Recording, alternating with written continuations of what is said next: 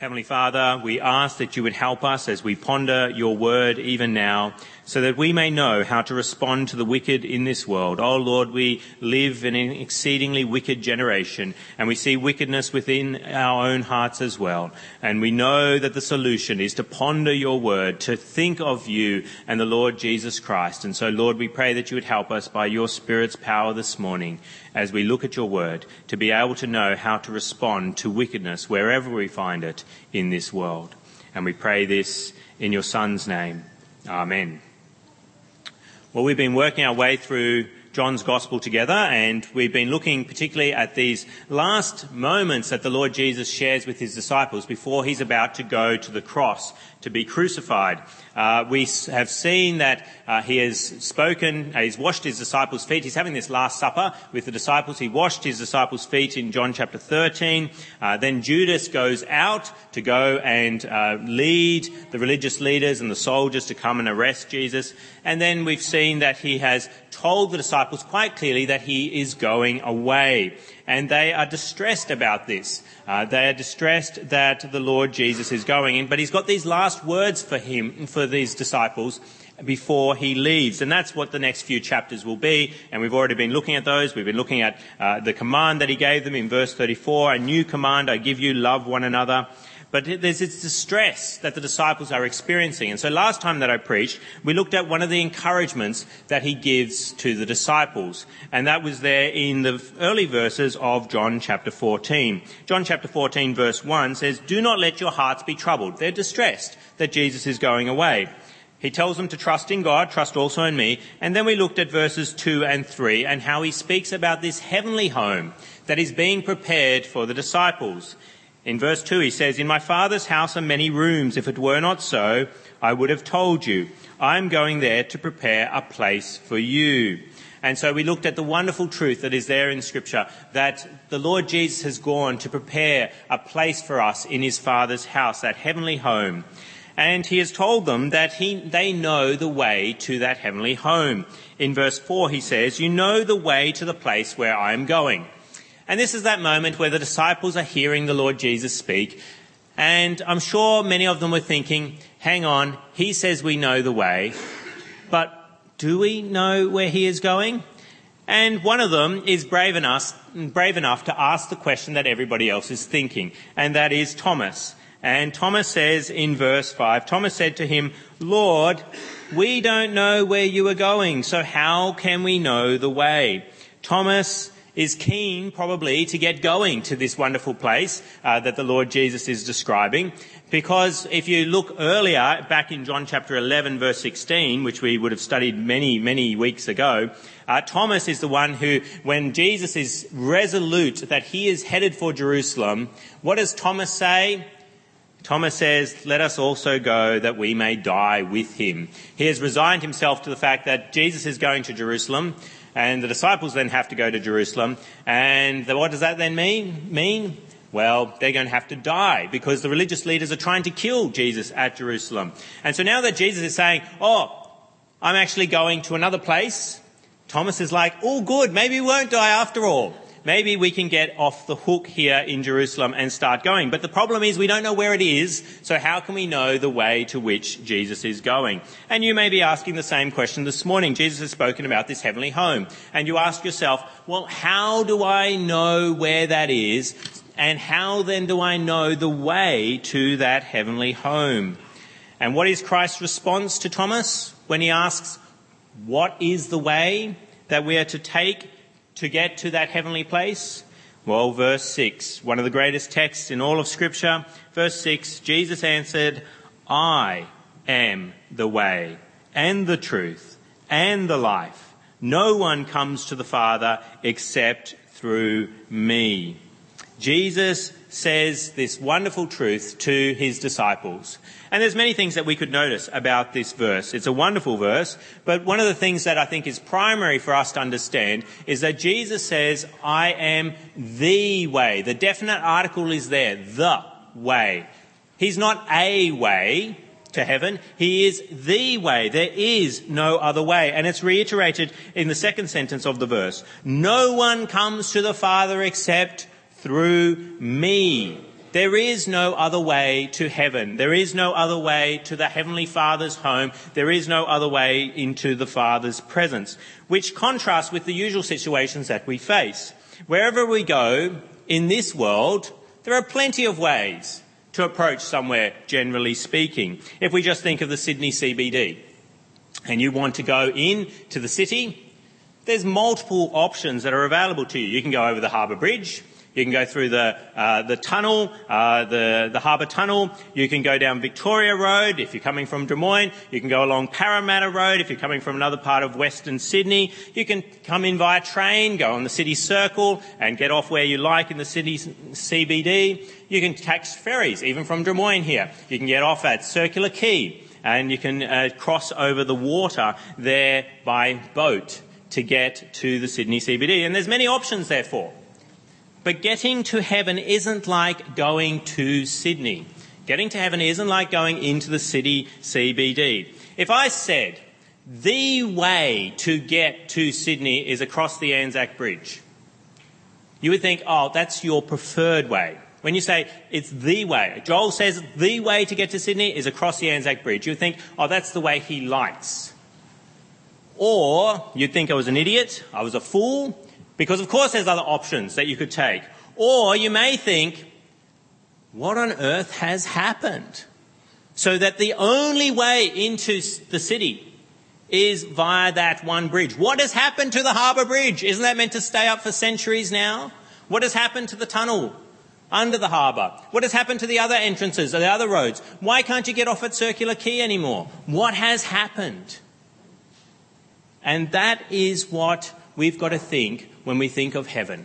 What has happened that all ways to heaven are closed? There is only one way. What has happened that there is no other way to heaven except through the Lord Jesus Christ? What has happened? Well, it's sin.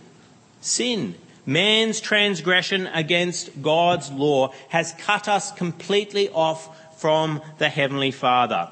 A veil, the Bible likes to describe this cutting off from God, is a veil. A veil has fallen over heaven, over God himself, and all ways to him are cut off. Now, you may think of veil, you think like a bride's veil, something very see-through, something very light. You lift it up just before you kiss the bride, or are kissed if you're a woman, and you think, oh, it doesn't sound like a very big deal, a veil. Surely you can just get through the veil in some way. But no, you should think of more of a really heavy curtain, a thick, heavy curtain. Think of a massive curtain that is so big that you're like this little ant coming up against the curtain and you can barely budge a thread of it. That is the veil that has fallen around heaven. This thick, heavy curtain, because of our sin, has cut us off from heaven and from God. And that should be the end of the story because of the seriousness of our sin. If God lets sinners into heaven, then it brings into question his justice. He is a holy God. His justice is at risk if he lets unholy people into his presence. But God, in his wisdom, in his wonderful wisdom, you can't think this stuff up. In his wonderful wisdom, he found a way. He knew a way. He made one way that satisfies both his divine justice and also shows mercy so that sinners can actually come into his presence without violating his justice. And what is the way through that thick, heavy curtain that has fallen over heaven? Well, it's by the Lord Jesus, as we read in this verse, where Jesus answered, I am the way. How is that possible? How is Jesus the way into heaven?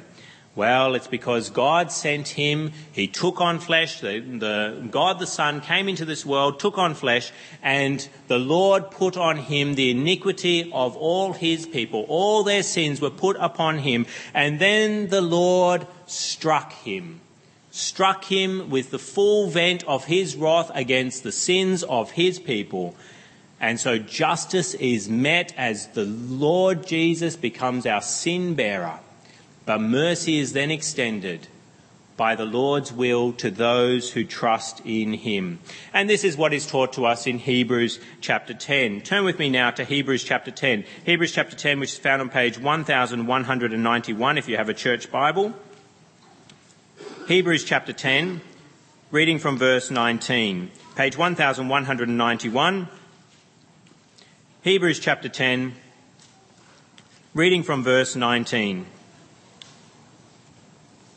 Where the author says, "Therefore, brothers, since we have confidence to enter the most holy place by the blood of Jesus, by a new and living way, open for us through what? Through the curtain. That is his body. And since we have a great priest over the house of God, let us draw near to God the Father himself, with a sincere heart, in full assurance of faith, having our hearts sprinkled to cleanse us from a guilty conscience, and having our bodies washed with pure water."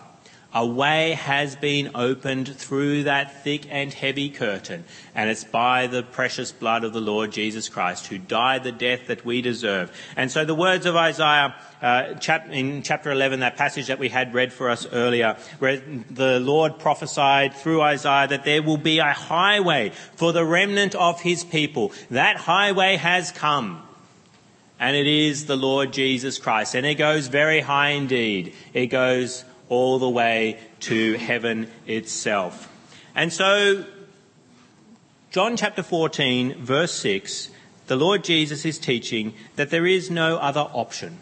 There is no other option to get to that heavenly home, to get to God the Father himself, except through him. Now, this is hard for us to hear. Why is it hard for us to hear, particularly as Westerners? Why is it hard for us to hear that there is no other option besides the Lord Jesus to go to heaven? Well, it's because Westerners love options. We love our freedom to choose, and we have the luxury to be able to choose in so many things. I like chocolate milk. You may like strawberry milkshakes. I like a black jacket. You might like a green one. My mother bought a green jacket for a trip overseas, a nice warm one.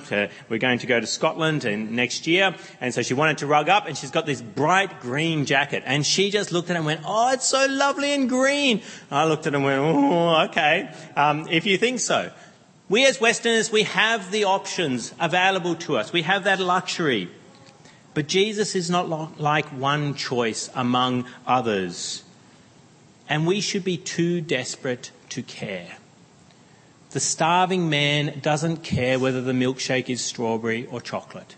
He just wants to drink it down. The man who is freezing doesn't care whether the jacket is black, green or pink. He will put it on because he is freezing.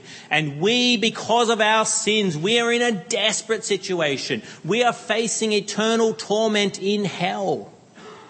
We are desperate. And so if there is one way, who cares? Let's go for it. I want that one way. If it is the difference between death and hell and life and heaven. Give me that one way, no matter what it is. But the wonderful truth is, the more you get to know the Lord Jesus, the more you really appreciate that one way is the most marvellous of ways. And you would take the Lord Jesus over a Muhammad, over a Buddha, over a Krishna, over a Joseph Smith any day of the week. Even if they were ways to heaven, the Lord Jesus is far better than any of those other proposed ways that have come through history. And they are false ways. But as you look at those people, you see that the Lord Jesus is in a whole other class in comparison to them. And you love getting to know him and enjoying fellowship with him as you walk in his way. But you may be asking the question this morning, how do you know that Jesus is the way? How do you know he is the way? That the other ways are false? And the fact that we ask shows that we are liars, and we live among liars, and we are faced with lies all the time. If we didn't know about lies and deceit, we wouldn't ask the question. But instead we show that we live amongst people of deceitful lips, and we have deceitful lips ourselves. We know that politicians lie. We know that the military will lie and cover up war crimes. We know that the police will lie. We know religious leaders lie. We know that parents lie. We know that other family members lie. We know that friends lie. We know that even our bodily senses will lie to us and tell us that something is cold when it's actually hot. We know that our minds will lie to us as well. We can think that our whole house is crawling with spiders, and it's not. I heard of someone who had a friend like this, and he met a pest inspector coming out of the place, and he said, "Are you friends with this person? Because I've gone through this house on multiple occasions. There is nothing moving inside this house except humans. But she is convinced that it's crawling with pests, with cockroaches and spiders." There was something wrong with her mind. That she thought that something was there when it wasn't. Her mind was lying to her. She was no longer able to trust her senses. She was no longer able to trust her mind. And so you may be asking the question, how can we know that Jesus is the only way when we live in a cesspool of lies and liars? How can we know? Well, the verse tells us. Jesus tells us. Verse 6, Jesus answered, "I am the way and the truth." I'm not a liar.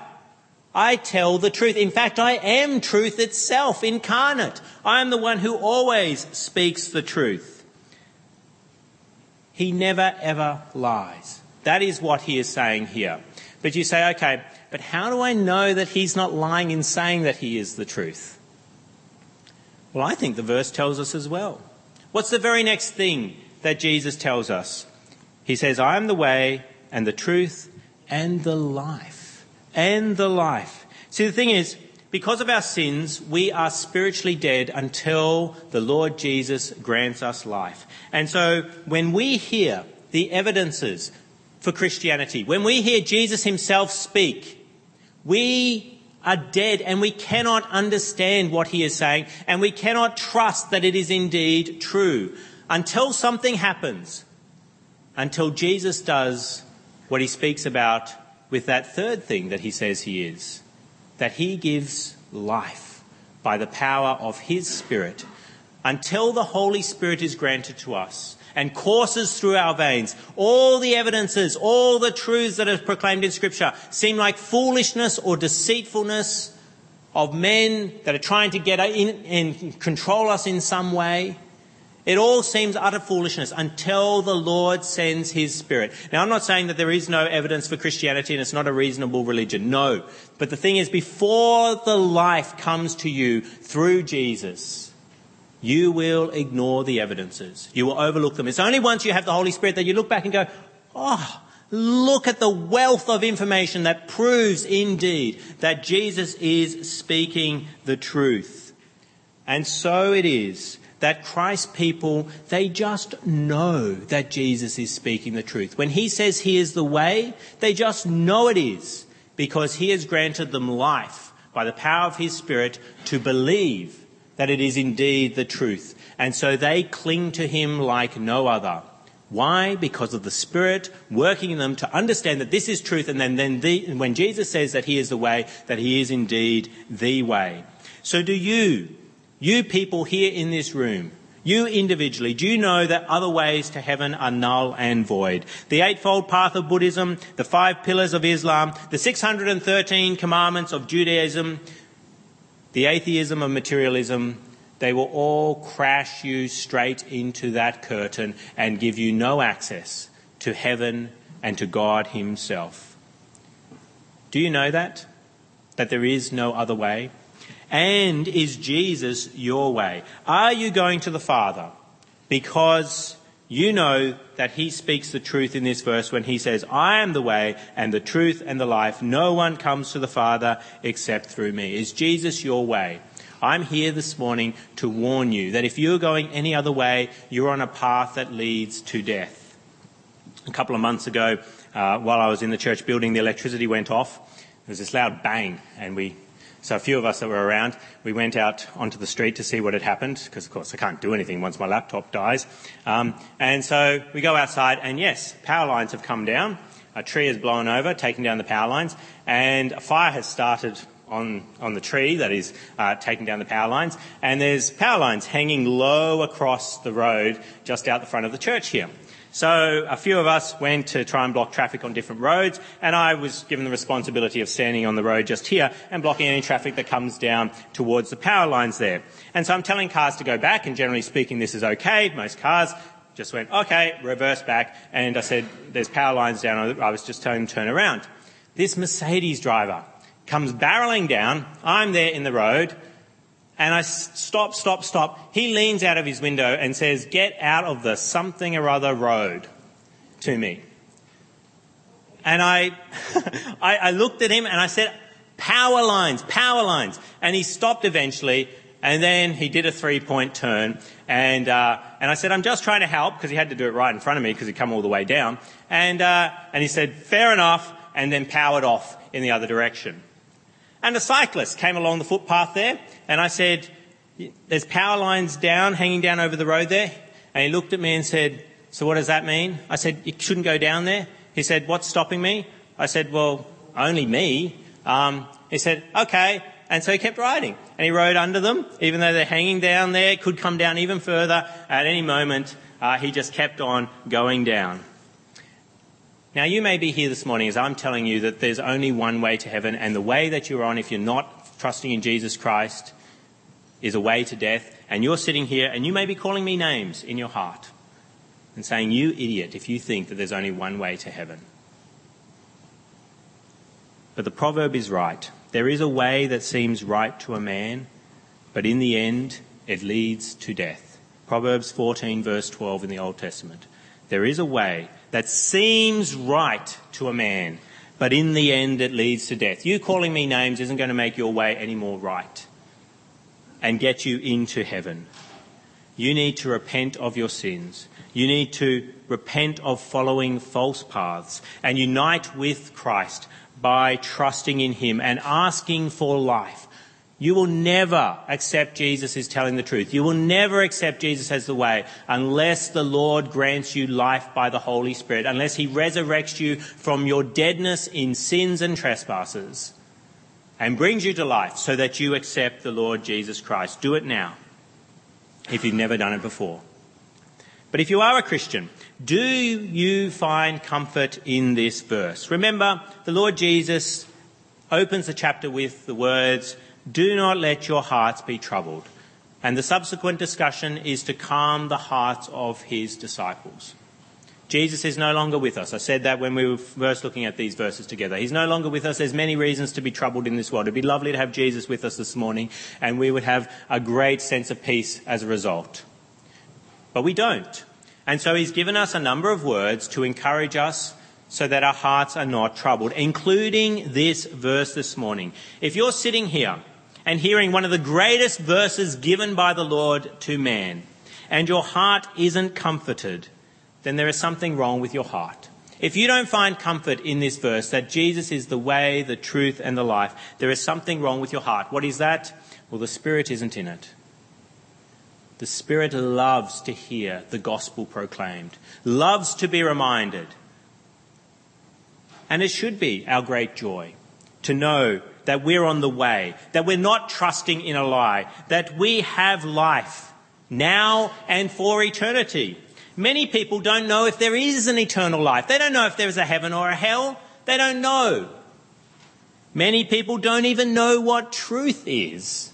Pilate, the great postmodern, asked Jesus, what is truth? And so many people today are living in that bubble where everything is relative, and we don't know what truth is. What is true for me may not be true for you, and what is true for you may not be true for me. They don't know what a truth is. But we do as Christians. We know what the truth is. It's Jesus. And so it should be a great comfort to us to know that we should we be a Muslim?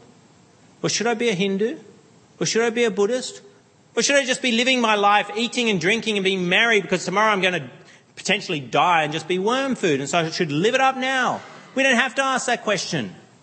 because we know that Jesus is the way. We know that Jesus is the truth, and we know that Jesus is the life. We're one of the blessed ones to whom God, in his mercy and grace, has given us life so that we can understand the words of Jesus here. And so that should always be a comfort and a joy to us in whatever troubles we may be experiencing in our hearts. And the other thing that I want us to consider this morning, if we are Christians, I want to ask us, do we find comfort in this verse? The second thing I want to ask is, are we telling others about Christ? Because we know no one gets to the Father except by him. I fear that sometimes we are tempted to live as though everyone is going to heaven and not hell. As though all the people that are around us, they're actually off to heaven. And the way that we live demonstrates that. The person who doesn't believe that Jesus is the way to heaven doesn't tell people about Jesus. Doesn't even have family worship in the home to share the gospel with their children. Doesn't support a minister to preach the gospel. In fact, sees ministers who keep on talking about Jesus and how you can be saved through Jesus as a waste of money. Is more interested in church business meetings and programs than gospel services. Churches can get so waylaid by all other things that they can be doing, but they don't want to hear the good news of Jesus Christ being proclaimed. Because, of course, everyone gets to heaven anyway. So let's just help people here with their physical problems and not worry about their spiritual problems, because we're all going there anyway. The person who doesn't believe that Jesus is the only way, doesn't like gospel proclamations at church services, wants something new and exciting. Tell me something I don't know each Sunday, rather than remind me of the old story of Jesus and his love. The person who doesn't believe that Jesus is the only way wants the church to stay small, not grow too much.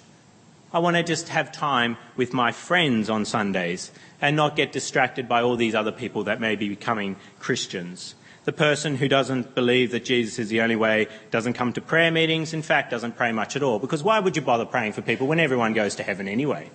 There's no need for prayer. The person who doesn't believe that Jesus is the only way doesn't support missionaries, particularly those who are sent primarily for evangelistic purposes. Happy to send missionaries to take care of hunger, take care of medical problems overseas.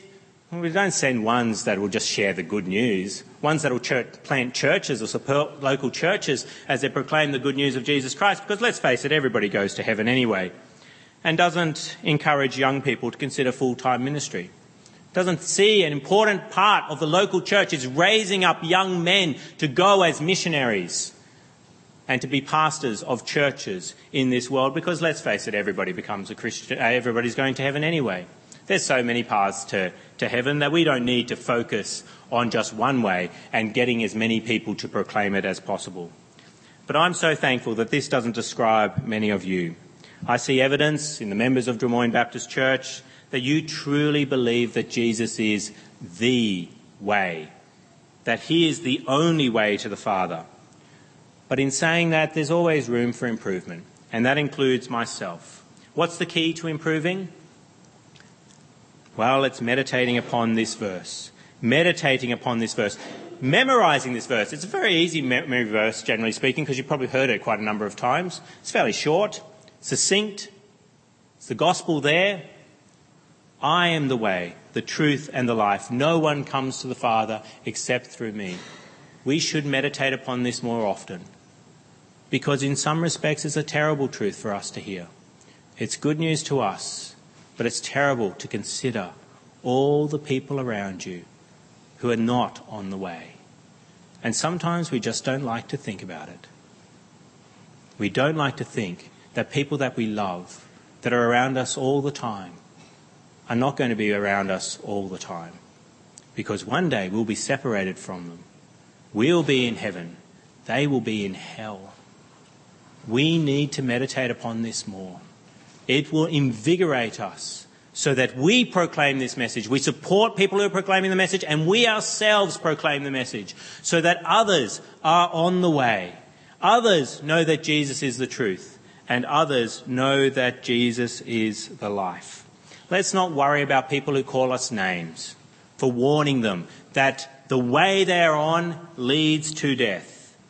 If one person experiences eternal life because of the gospel proclamation that we make, then isn't it worth all the name calling that people may give us, like that Mercedes driver did to me a couple months ago? Isn't it worth it? Even if I save him from driving into power lines, isn't it worth it for the names that he called me? And it's interesting, he did turn around. So many of them did turn around. And that happens as we proclaim to people that Jesus is the way, the truth, and the life, and no one comes to the Father except by me. The Holy Spirit often does work in people's hearts, even the hardest of hearts, and they turn and they trust in Christ. So shouldn't we be doing more of it? Shouldn't we be proclaiming the gospel so that they have that eternal life that we enjoy already? Let's come to God in prayer. Let's speak with him now. Lord Jesus, we praise you as the way, the truth, and the life. Oh Lord, we pray that everyone in this room would believe in you as the way and so have that eternal life that only you grant. And Lord, we pray that you would help us in this room, those of us who are believers, those of us who are on the way, who know the truth, who have the life. Oh Lord, we pray that we would meditate upon this fact that you are the only way. And so, Lord, we pray that as we meditate upon this truth, that you would increase our witnessing efforts. Give us a sense of urgency to tell others that the way they're on, if they're apart from Christ, leads to death, despite the persecution that may result. And Lord, we pray that as we do so, more and more people may be granted the life by you and the power of your Spirit. And we pray these things in your name. Amen.